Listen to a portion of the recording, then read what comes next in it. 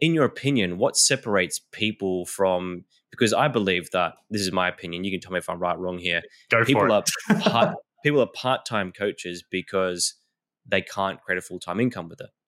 Look, I think in any business, it's important to have multiple income streams. And studies do show that I think it was something like 80% of coaches tend to have a second income stream in some form, whether they're consulting or they've got a separate business. I think the biggest gap that I see with people is they don't want to let go of the security of a full-time income. I think that's the biggest thing. So and look, I was there. Yeah, they're very reliant on a paycheck and not having to be 100% responsible for the money coming into their business. So when they get to that stage where they're like, hey, look, to grow this, I need to quit my job to make coaching my job, that creates a big void. Great. So we've got Jim here. Jim, how you doing? Good, mate. How are you? Good. Not too bad for, what is it, Thursday morning here in Sydney? Yes, I know. It's Thursday morning, Wednesday morning. Mate, don't scare me. Wednesday morning. Whereabouts are you in Australia? Melbourne, so Macedon Ranges. Just northwest of Melbourne, wine and forest country. Beautiful. Very nice. So yeah, I wanted to have you on. Obviously, I found you on your website and we reached out and had the chat and everything. But to begin, let's start with, I guess, your journey or a bit about what you do. Yeah, for sure. So I'm a business coach for coaches. So I'm one of those coaches coaching coaches, but I come from a very different angle. So I worked in operations, sales and management, really big corporate companies, got incredibly burnt out, which is what the new book is about, but essentially decided to find a job that fit around my life. Started working with a life coach, said, hey, this guy's awesome. This is what I want to be doing. So studied to become a coach, got fully ICF accredited, NLP, hypnosis, you name it, I've done it. And met a ton of coaches that were amazing coaches but couldn't build their business. And that was when I decided, hey, look, I want to get into this industry. The big thing for me, I guess I found, was that a lot of the coaching coaches in the industry aren't doing it correctly. So they're teaching people what they've done to succeed and sort of cookie cutter methods. So we really wanted to have a tailored approach. So we now run a program called Level Up. Got about 120 coaches that we're working with at the moment, supporting them to take the next steps in their business to create a business that fits around the life that they want to live. Beautiful. Let's start with some definitions. So what is ICF for those that don't know? Great question. The International Coaching Federation. So the ICF are a core body. They've been around for about 30 years and they essentially benchmark and standardize coaching programs. So I now mentor for them, train for them as well. Beautiful. And what makes it different to someone becoming a coach? Look, I think a lot of people become coaches not understanding what coaching is. So they put on the mentor hat, the trainer hat, the teacher hat, so to speak. And those modalities are very different to what coaching is in its purest form. So while we wear those hats, really clearly understanding how you can empower people by helping them help themselves is probably one of the biggest gaps that I see from a coach that just wakes up in the morning and calls himself a coach to a coach that's actually been trained and understands how it all works. That's great. And the reason that this appealed to me in the first place is because I've dealt with a lot of coaches in my life. And by a lot, I mean a lot. Probably not as much as you, but a lot. Yeah. And, in all different avenues and just through friendships and community, but also in my work as well. Mm-hmm. And when I speak to coaches, obviously there's a qualification process and whatnot, but the biggest thing that I come across is that people who are, let's say they have a full-time job or a part-time job, then they're a coach on the side, or they do, let's say they've got they do a business, like I'm a business coach because people are asking me for advice all the time. In your opinion, what separates people from, because I believe that, this is my opinion, you can tell me if I'm right or wrong here. People are part-time coaches because they can't create a full-time income with it. Look, I think in any business, it's important to have multiple income streams, and studies do show that. I think it was something like 80% of coaches tend to have a second income stream in some form, whether they're consulting or they've got a separate business. I think the biggest gap that I see with people is they don't want to let go of the security of a full-time income. I think that's the biggest thing. So and look, I was there. Yeah, they're very reliant on a paycheck and not having to be 100% responsible for the money coming into their business. So when they get to that stage where they're like, hey, look, to grow this, I need to quit my job to make coaching my job, that creates a big void. And it's very hard to jump over that step to get moving and to really scale. And I think that's the biggest thing, is that when you actually take that step and you jump off the cliff and you take your own advice and choose the hard path, that's usually when the real magic happens. And speaking to that magic, let's just run through a scenario. Someone has decided to bite the bullet. What are some of the biggest mistakes that coaches or even just people in business make when they take that jump? The biggest thing that I see is exactly why I've created my business, which is a lot of people, two things. One, a lot of people follow what they're told to do because that's what someone else has done, that it doesn't necessarily fit into their business, their audience, how they want their life to look. There's all of these other factors that you've got to cater in before you start adopting somebody else's strategy. I think the other thing is that they go to the old school methods without knowing exactly how to market to their clients. So as an example, a lot of the coaches that I train turn around to me and go, Jim, I'm working on my website. I've just printed my business cards. I'm putting posters and stuff up, like all this sort of thing. And it's like, great, awesome, you're doing this work, but is this work actually going to get you clients? And, I can speak to that myself. Like when I first started studying coaching, spent 2 weeks straight building a website that I never used, right? And that was my first hard lesson. When you build a website online, people don't just magically find it. You've got to pay for ads. You've got to direct people there, all that sort of stuff. And when you've got platforms like, LinkedIn, Instagram, Facebook, like there's so many options now where there's platforms that have billions of users already visiting there every single day. Why not use those? I agree with you entirely. And on that first part around, taking cookie cutter advice, there's so much information out there in the world when it comes to how to do a business, right? And it's great, it's encouraging. You might see some Gary Vee stuff and like hustle, do 16-hour days and just you have to do that for 10 years straight. And it's all about patience and all these things. And I hear the message in that. But what I hear as well, and you can probably attest to this, is specific knowledge for a specific person in a specific part of their life. Yeah. And this is what the utility of what a coach is, right? And just generally speaking, is that they will tailor an approach to your specific circumstances, right? So I work with the coach, right? I got a coach that a whole bunch of things that he does for me, but mainly to do with like life coaching. Yeah. And, when I first started working with him, it was, he's very, very skeptical. Like, oh, I don't know about this. He's not a psychologist, but they're two different things, right? And we can speak about that as well. Very different. Yeah. Yeah, but the first thing I noticed was that rather than me picking up a book and hearing information in there, which I think is a good practice in your mind to always say like, okay, where does this apply in my life? But rather than picking up a book, I had someone knowing my specific circumstances, asking what my goals and what my desires are, and pointing out where the things that I'm doing are actually not what I should be doing to get that way, if that makes sense. Correct. And straight away, it's like this huge pivot. It was like, wow, okay, I need to be focusing on this category of my life. And I need to be doing this. And even though in my mind, I'm thinking to myself, like, I don't want to do this because it feels a bit funny, it feels a bit awkward, that is what gets me the result. So I think that's a huge realization on the information piece.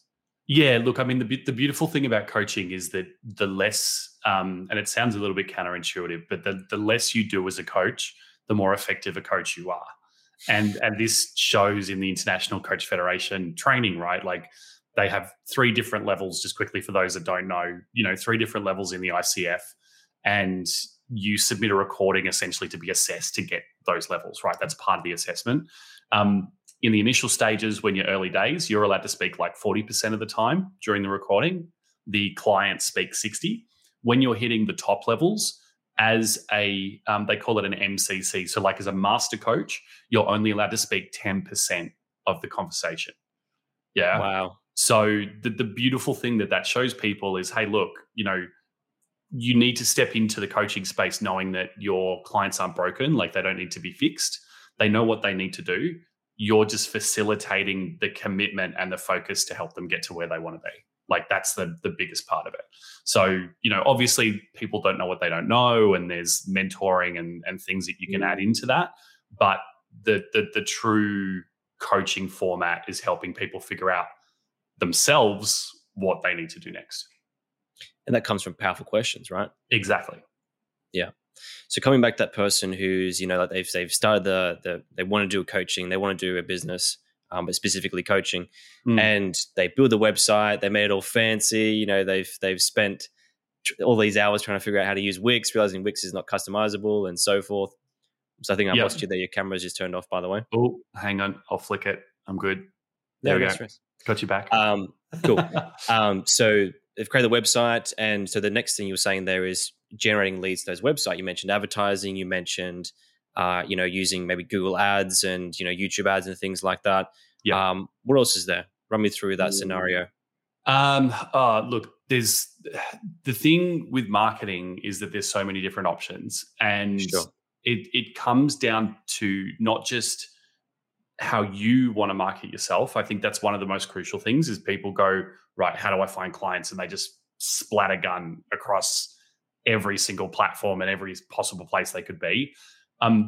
Once you really know your niche, you know where they hang out, and you could find one simple channel and just work on one platform that gets you your entire business going. Yeah. So as an example, I built a 6-figure business using nothing but LinkedIn. That's the only platform that I worked on pre-COVID, when everybody started selling on there and it became a pain in the ass to do anything on there. But LinkedIn was the only place I was. Yeah. These days, most of our clients hang out on Facebook. So that's where we hang out now. And we've got a great Facebook community, and we provide a ton of value in there to build that rapport and help people see that we can help them. I think one of the really cool transitions that I've seen lately that will help people watching this is local area stuff. So developing partnerships, speaking to people, kind of partly how we've connected, talking to people that have your audience and going, hey, look, I can help you, you can help me. How can we grow our businesses together? I think that's a really beautiful way to operate at the moment, especially for that small group of people that feel like they aren't social media or tech savvy, and they're trying to build their business up. I am a huge believer of staying in your genius zone. So figure out what you like to do. Coaches, we tend to love having conversations. So, build your business with that tool, and then find somebody that's an expert in the other stuff to do it for you. That's great. And that's huge what you said there. I just want to highlight that start bit, which is going to where your audience is, right? So that means when one starts something, right? So going back even before the website, you don't need a website. You don't need to have all these fancy bells and whistles. Please don't burn your money on a website. Yeah. Anyone in business has done that. I think everyone does it in business, because it feels like this thing, like you're like, oh, I'm building a website, and it's like this thing outside of me, and it's like this, you kind of feel more professional. And look, well, and that's the thing is you've hit the nail on the head. Like I talk to so many clients that are like, the first thing I need to do is build my website. Can you help me with my website? And Same. And we've actually gotten to a stage now where we just give it to them. To shut them up is the wrong word, but to give them the tick, like that checkbox that they need. So we've actually created a platform called CoachKit. It's got templates, tools, everything in there. And when people sign up with us, we go, hey, look, we'll just give this to you for free.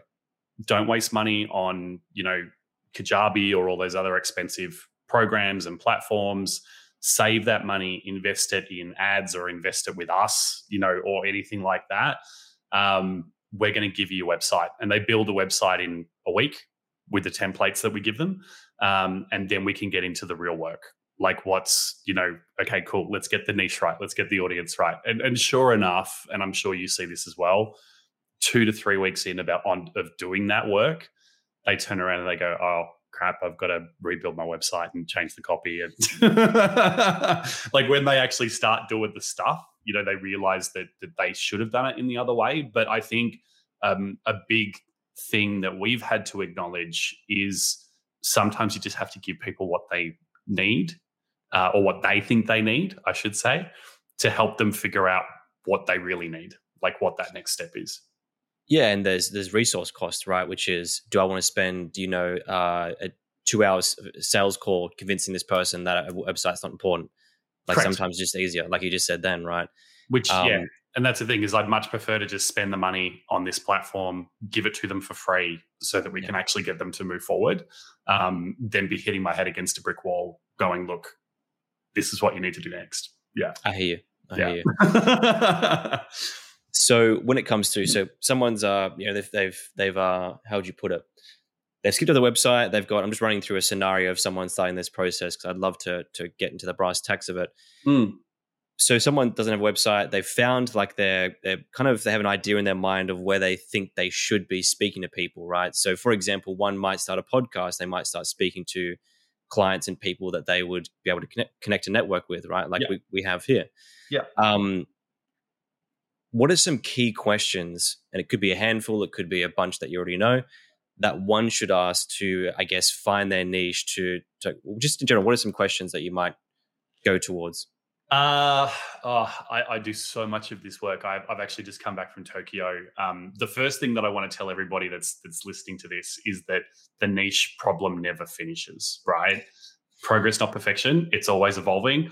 I coached a guy in Tokyo who's doing 30 mil a year on niche. So he came up to me, he's like, Jim, like, I'm stuck with this. We were at a mastermind and he'd heard me talking to somebody else. He's like, maybe you can help. And he wanted doing 30 mil a year and he wanted to have a chat about niche. Cool. So team, it never goes away. The biggest thing I think for people that I work with that you need to understand is that you're a business, not a charity. So you need to have a niche that makes you money. And then if you've got a passion niche, like if you want to, when I first started, I wanted to support people going through drug addiction. That was my thing because of my background. Problem with that was that my clients were too busy spending money on drugs. They didn't have money to spend on coaching, right? So that became a passion project. So that's the first thing is the niche that you're looking at, are they actually going to make money? Can you actually find them? I think is the biggest one. So is it really easy to identify where they hang out, how you can talk to them, how you can reach out to them? And I'll do two more. Are you actually going to enjoy working with them every day? Probably the other one. I'll give you an example. I met an amazing guy in the US that I was working with in Level Up, and he wanted to help people going through divorce. Worked on it for ages, got everything set up, started working with clients, and he's like, Jim, I've got to change because I've actually realized I don't want to have to revisit my divorce every single day. Yeah. And people, we give a lot to our clients, right? So it was pulling him down every day, and he ended up moving into, what to do after the divorce, like how to, become yourself again. And that transition was great. The final thing that you need to ask is, which we touched on it before, is what do they think they need? I think this is a big gap that people do with their marketing. They go, right, I'm the coach, I'm the expert, I know what you need, so this is what I'm going to market to you. I see it all the time with people that train in NLP, so neuro-linguistic programming, one of the tools. All they want to sell is NLP because they know how amazing it is, but their clients have no idea what it is, and they don't know that it can help them. So the most crucial question that you need to ask yourself is, what do my clients think they need? And that's what you sell. You give them whatever you need to give them once they purchase, but you're selling what they think they need to get them to the program. So you mean more specifically around the wording of what it is? So let's say, for example, you're a neuro-linguistic program expert, hypnotherapy, all these things, rather than saying, oh, like, look at these flashy things that I do. It's like, we help people move through addiction in 10 days or something like that? Is it creating offering? Is that what you're referring to more specifically? Tools and resources is one example. So don't sell the stuff that only you understand. So language is a big part of it. But the website thing is a perfect example, right? People buy our program because they want to build a website. And I go, hey, we'll give you this for free, right? It'd normally cost you $7,000 from a web developer to build your website. I'm going to throw this in if you join the program. I know that's not what they need straight away, but they think it's what they need straight away. So that's what you're selling. So it's part of your offer. And I'm not saying give them stuff that they aren't going to utilize. Like obviously people, the coaches that we work with do eventually end up needing a website when they're making 10, 20K a month, right?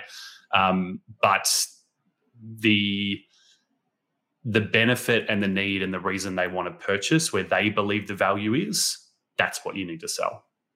And I want to come back to what you said before about what was that thing that you mentioned before? Give me 1 second. It'll come to my mind.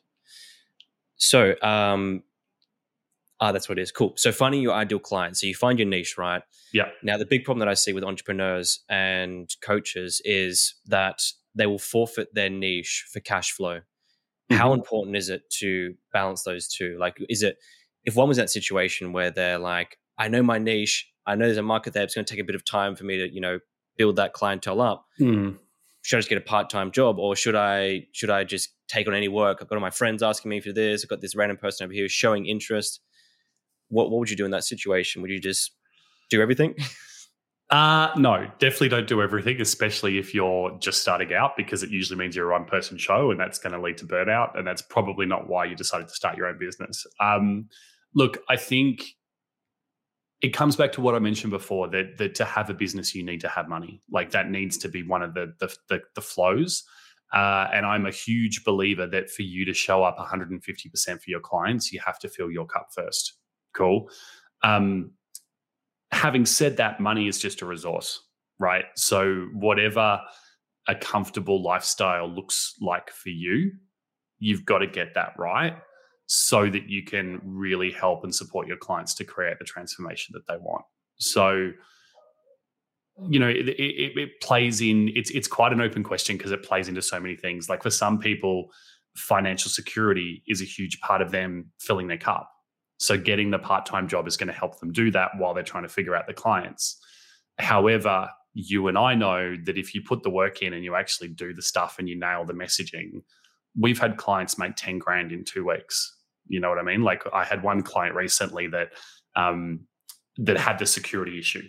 Yeah, she had that financial security issue. She was in a job for 6 months working with us. The job was consuming her. She wasn't getting anything done. And she finally took the leap. We came up with an idea of, hey, look, quit your job and then go back to the same business and consult to them. And the funny thing was, it worked, right? She quit a job where she was making $5,000 a month, turned around to them and said, hey, I know I've left, but I'd still love to work with you in my new company. Would you hire me? They signed a contract, $15,000 a month for 6 months. So she tripled her income. She tripled her income by going from employee to consultant. That's great. I love that.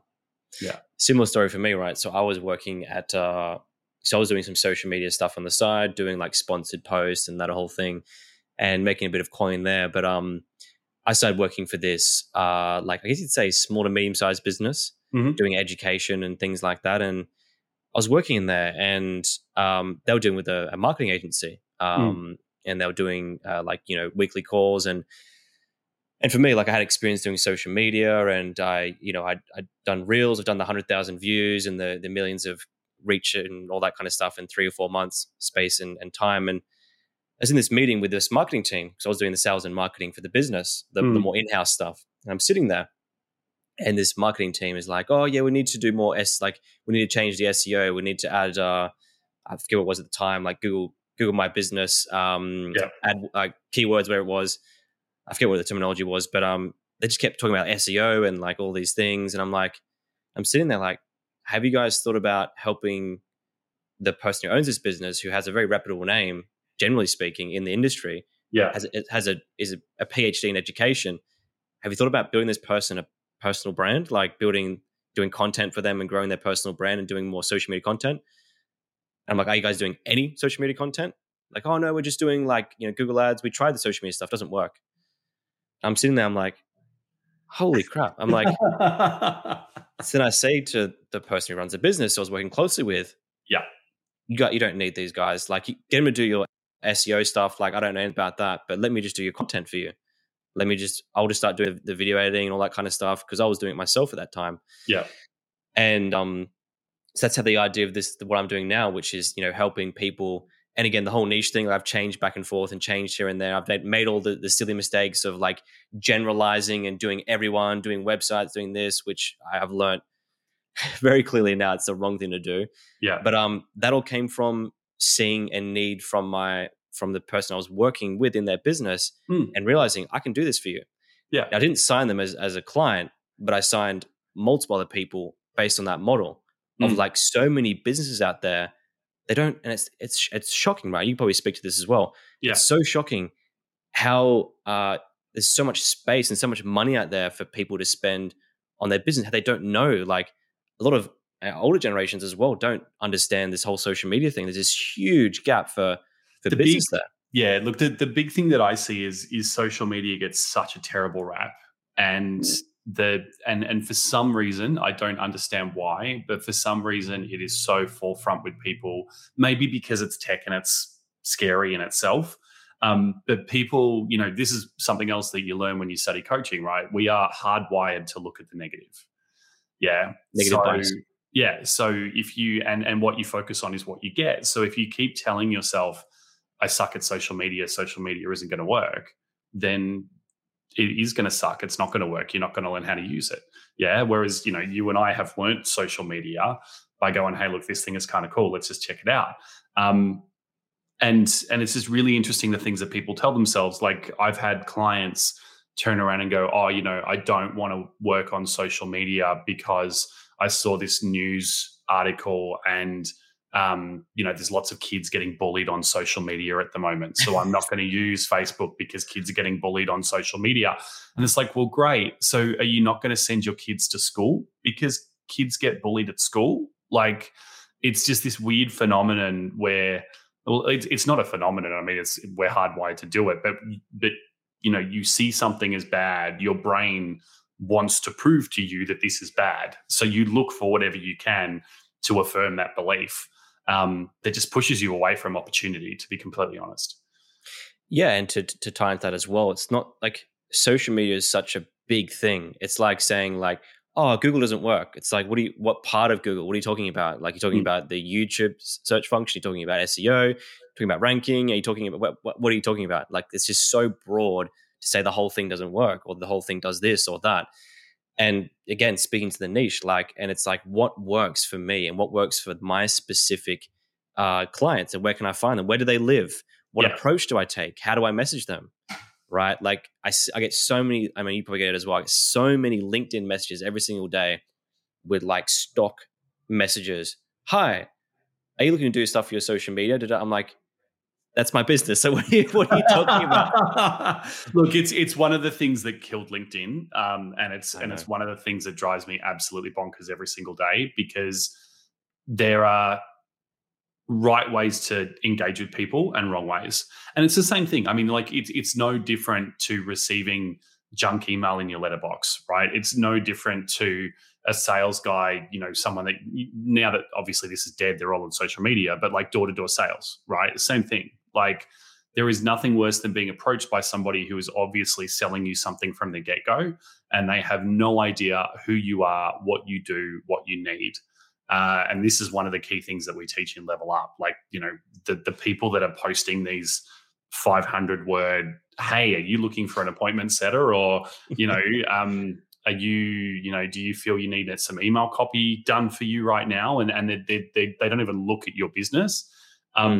They're teaching you what not to do.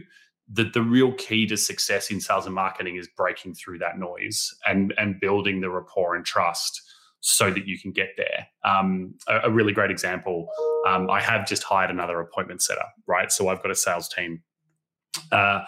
And appointment setting has been one of the biggest issues that we've had in our business. So for those that don't understand what I'm talking about, someone going into conversations, DMs, chatting to people, getting them to book a call to talk about what we offer. Cool.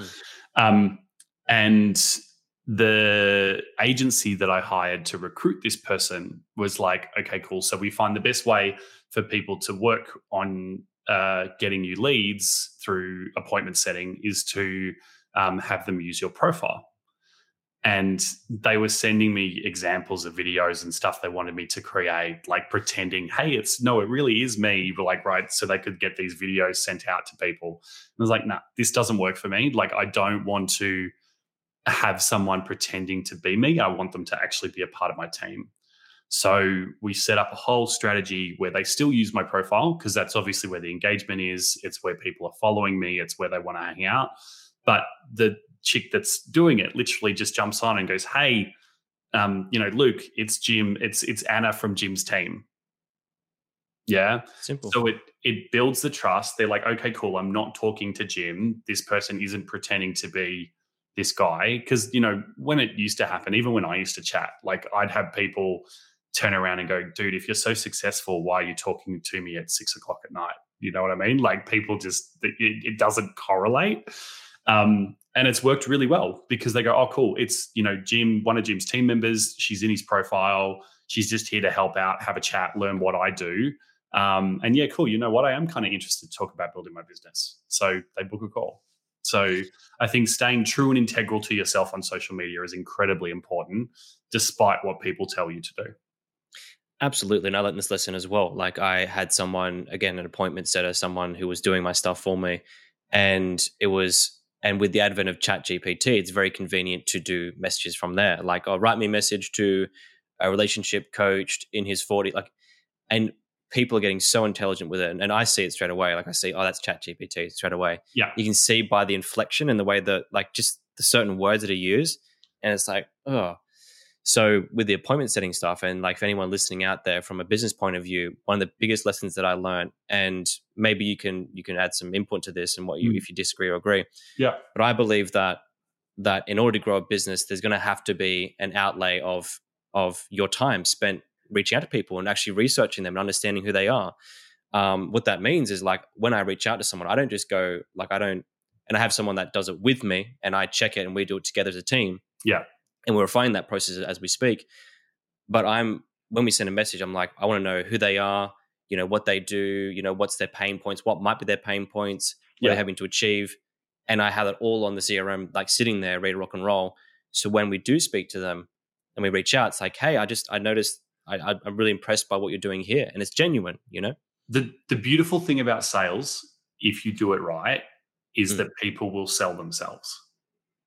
And a lot of, I kind of laugh inside sometimes because people, one of the biggest things that coaches that I work struggle with is having conversations with people about what they do.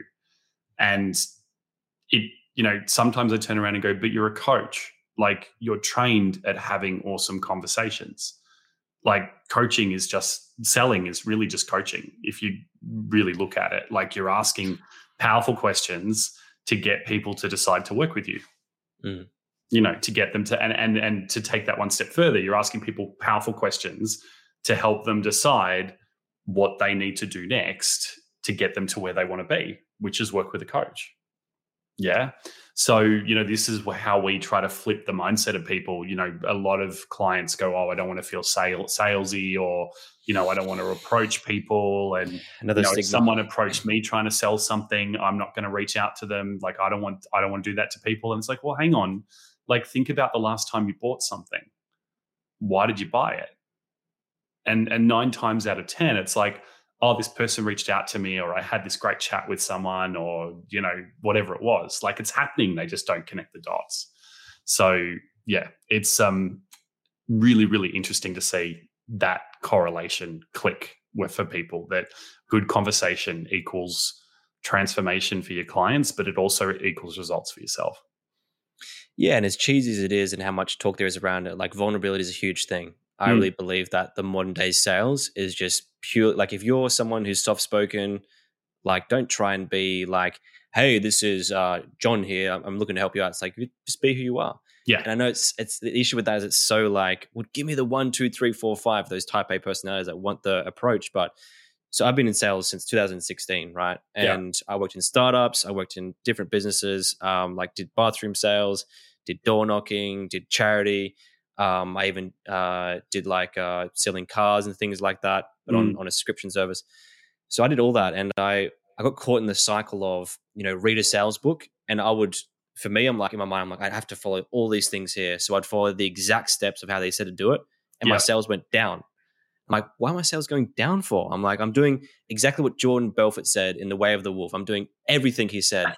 Like, I bought the fucking word. Yeah. Yeah, I bought the Kool-Aid. I got the smelly thing he said to anchor your state to the right state of mind. So you're in that powerful state when you speak to someone on the phone.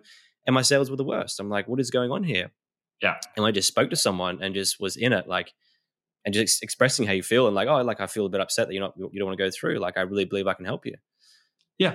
That's the truth, right? And I feel like that's sales got a bad rap because people become not who they are. Like, they become but that's robotic. the thing, and people can tell. Like, I do yes. So I consult to a couple of schools as well, and I do a lot of training on sales too. And the amount of and look, I've similar to yourself, like I've had 15 years in the sales industry, right? So I've done tele sales, walking the streets, handing out flyers, like you name it, I've done it. And I think the one thing that gets lost on chat and on phone as well is when people use a script.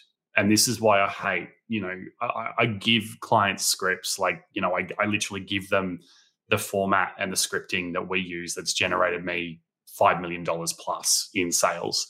And they love it. But if they don't tweak it and make it their own, and they don't play with it, and they don't actively listen to the person they're talking to and respond, it's not going to help you. And this is why with the recent appointment setters, I've gone, look, here's a guide of how I want you to talk and what I want you to say. And yes, some stuff's scripted and there's links and things that you have to use, but I just want you to have conversations with people. Like, I'm not going to give you a script because I don't want you to copy and paste. That's not how we have conversations. You could do that with a robot. Do you use ChatGPT as a tool? For copy, yes. So we have just integrated into CoachKit. We've just integrated a copy and AI copy function. So you can type your website, and then ChatGPT the AI will actually rewrite the website for you. So beautiful for coaches that haven't written a website before. They're worried about their copy or the spelling and what's on their landing page. I think that stuff is of great benefit.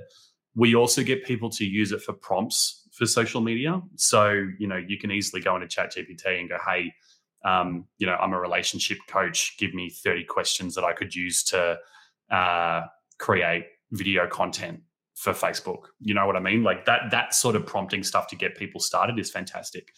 Do I use it for conversations? Definitely not. We're looking at potentially, it's actually funny, I've just gotten off an AI summit with a mastermind group before I jumped on here. One of the things we are looking at using it for is a Q&A type format. So instead of me and my team having to always be there to ask questions for clients, and if it's a weekend and they ask a question, we're obviously off, so they don't get answered till Monday. We're looking at downloading all of our knowledge into AI so that people can ask questions and get instant responses. That's great. For me, I use... Saves us. What was that, sir? So it saves us having to talk to people all the time. I think that's a tool for it, right? So it's how you use it. Like for me, I will write the copy first when it comes to sales, whatever, and I'll use ChatGPT as a checker, like just to check what it comes up with to see if I've missed anything. Yeah. And then I'll go back and I'll change it myself. I'll never copy and paste. And that's the thing is sometimes the AI is crap. Like I've done that before too, like where I've... 9% of the time it's crap. Yeah, where I've written something and I've gone, hey, rewrite this, and it's terrible. You know what I mean? And look, part of it is the prompts. Like you've got to give it a lot of information, and the more information you give it, the more effective it is, but it's never going to replace a human. Like, yeah, the whole, the world's going to end and everybody's going to lose their jobs because of AI. It can't replace a human and that human emotion and slang and like all of that, all those nuances that make us us.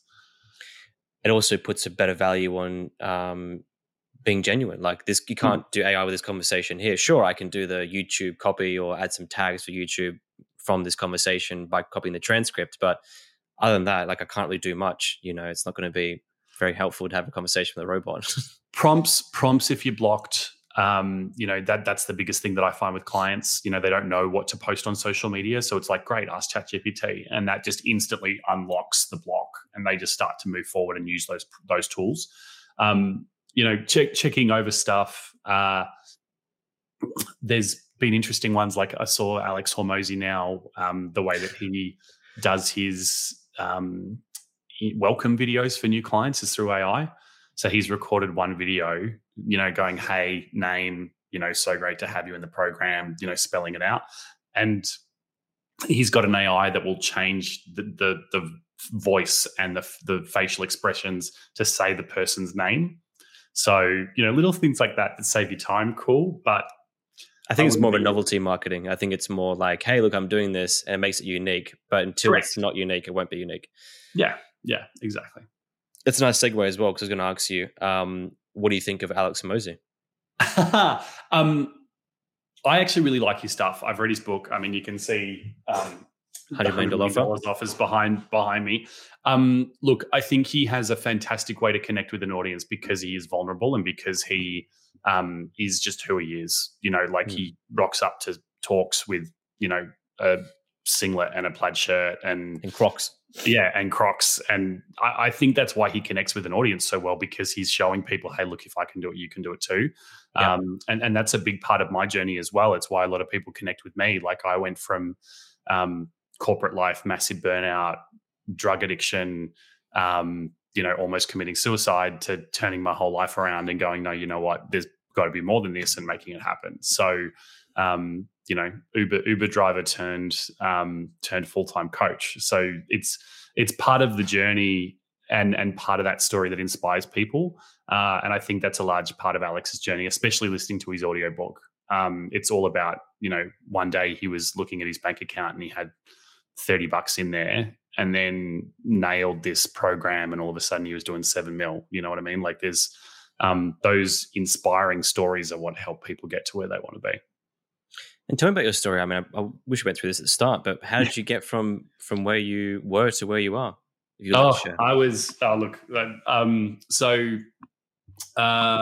Ex-performer. So I used to be a singer dancer, worked for Disney, did a whole bunch of stuff in another life.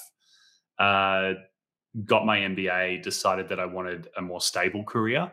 So moved into operations, marketing, training, worked with big companies in the fitness and leisure and retail industry.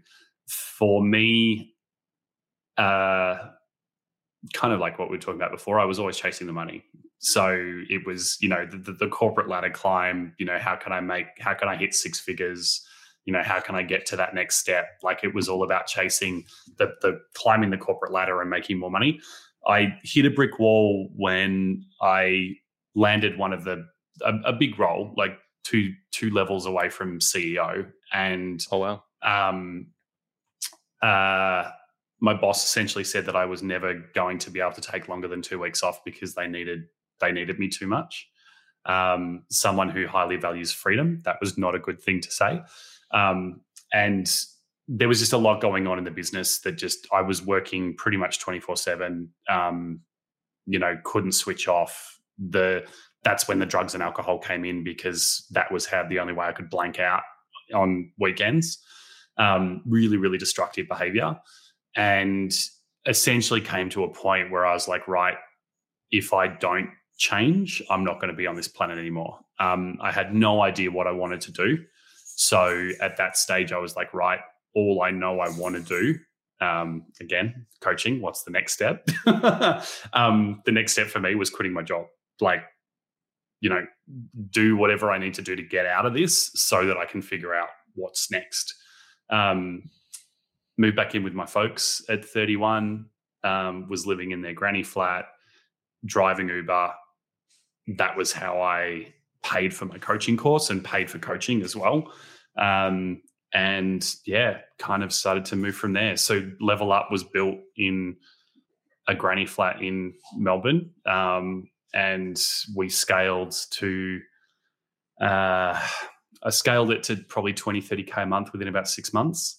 It took a lot of work, and obviously I was able to do it full time. Good thing about driving Uber is that you can, stop on the side of the road and do work and take clients whenever you need to.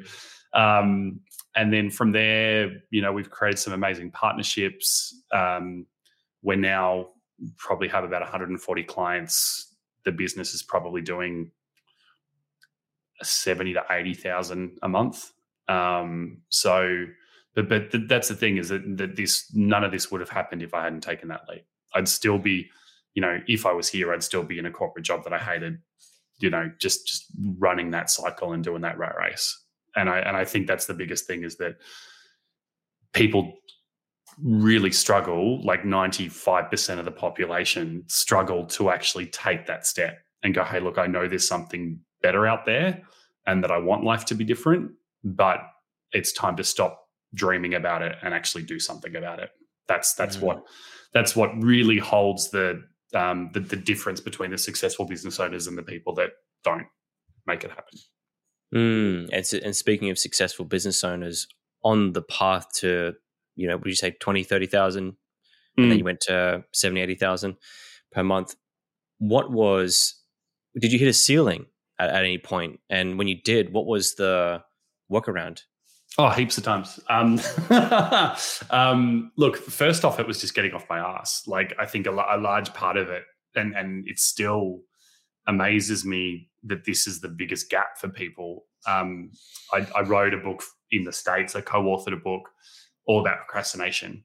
And I truly believe that procrastination is just habits that no longer serve you, that you need to change. So for me, I'd watched every single sci-fi fantasy movie on Netflix. I knew I could be doing stuff to grow my business, but I'd much prefer to be on the couch playing PlayStation. Like, you know what I mean? Like, there were just those habits and the recovery from the burnout and breaking those patterns to get to where I wanted to be next.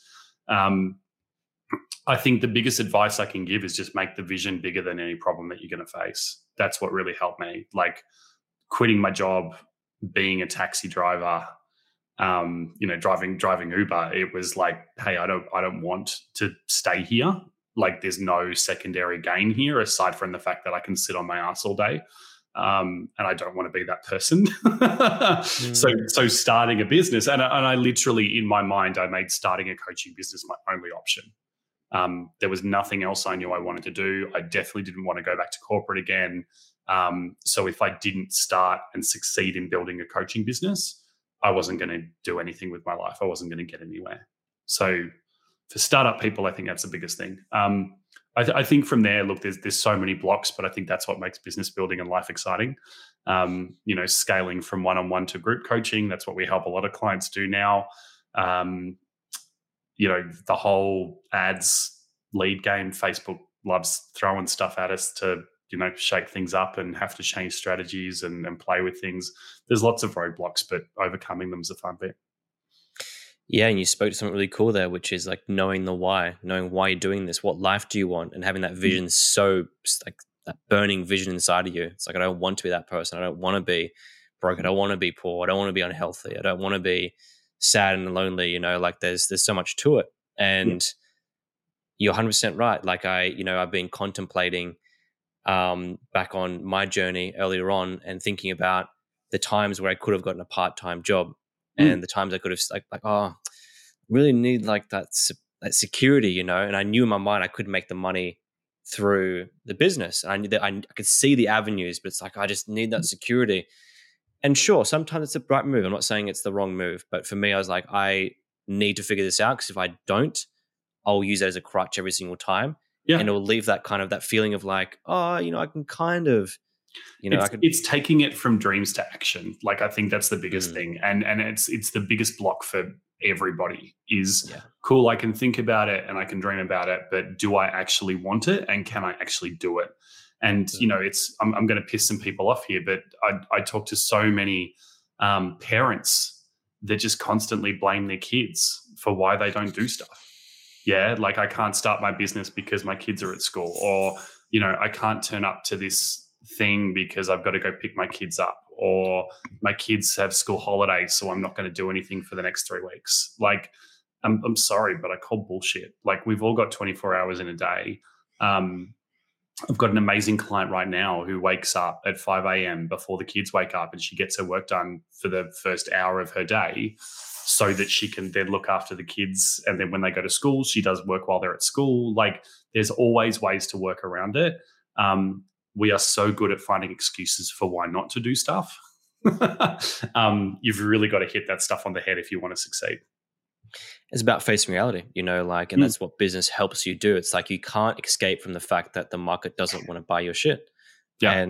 And your team, if they're leaving, it's like, what's going on there? Like, I went through a period, gosh, it's like, I think it was 2.5 months ago. And like, I properly went through my whole business and like, how long is everything taking? How long is this taking? What's that costing me? What's that not costing me? And every business owner knows this if they've gotten to a certain point where you're doing that, and you have an idea in your mind that's comfortable. It's like, oh, this costs this much, and like this much is coming in, and it is the profit and loss, and like you kind of throw random numbers in there that are a bit on the lower end, a bit arbitrary. And if you be honest with yourself, and they have to constantly be like, no, I'm not gonna like fluff the numbers here. Like, just be 100% honest. And you realize like, oh shit, this is like way more than what I thought it was. But it's this relief. It's this feeling of like, this is actually what it is, right? And that's what it's like with the business. And that's what it's like in life. You have to face up to what you're really doing. Another example of this is someone who's like, I don't have any time. It's like, great.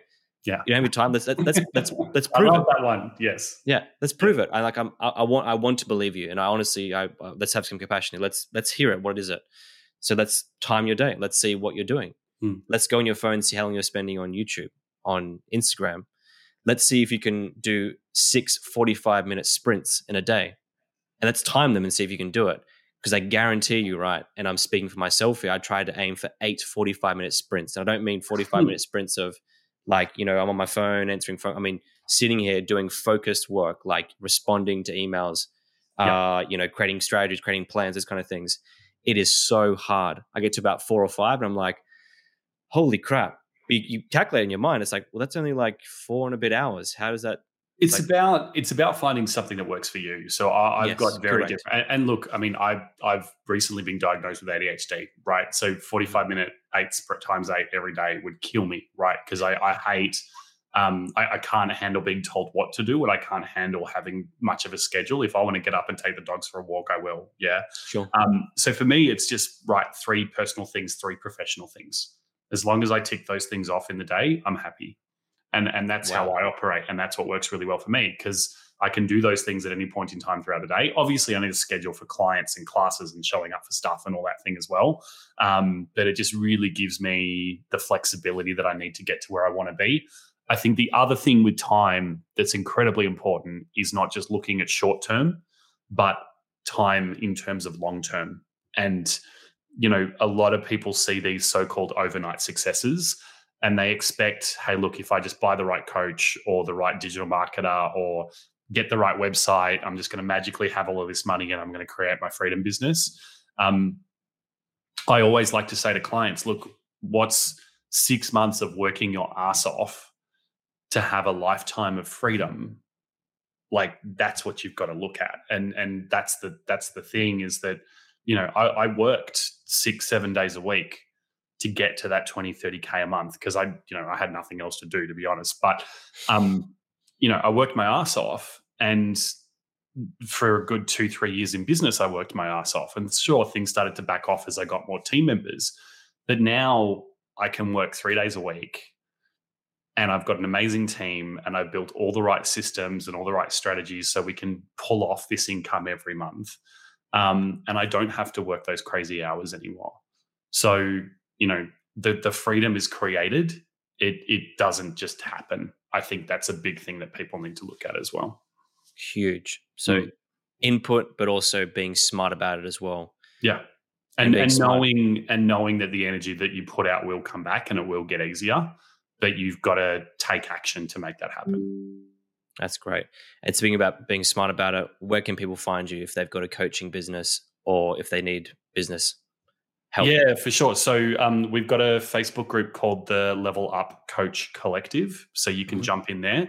Otherwise, at Coach Jim Cox, COCKS, on Facebook, Instagram, LinkedIn, you'll find me. But yeah, the Level Up formula is what we do. And we built a really, really phenomenal community helping people grow and not just doing it. I think that's one of the other things I'll leave with is it's not just about doing it on your own, it's about doing it with the community. So it's why I think one-on-one coaching is so redundant, because you get such better results being in a tribe and watching everybody else grow at the same time and getting ideas from them, learning from them. It's not just about working with your coach.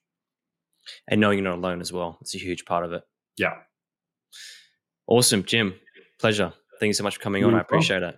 Oh, good. Awesome, mate. No worries. All the best.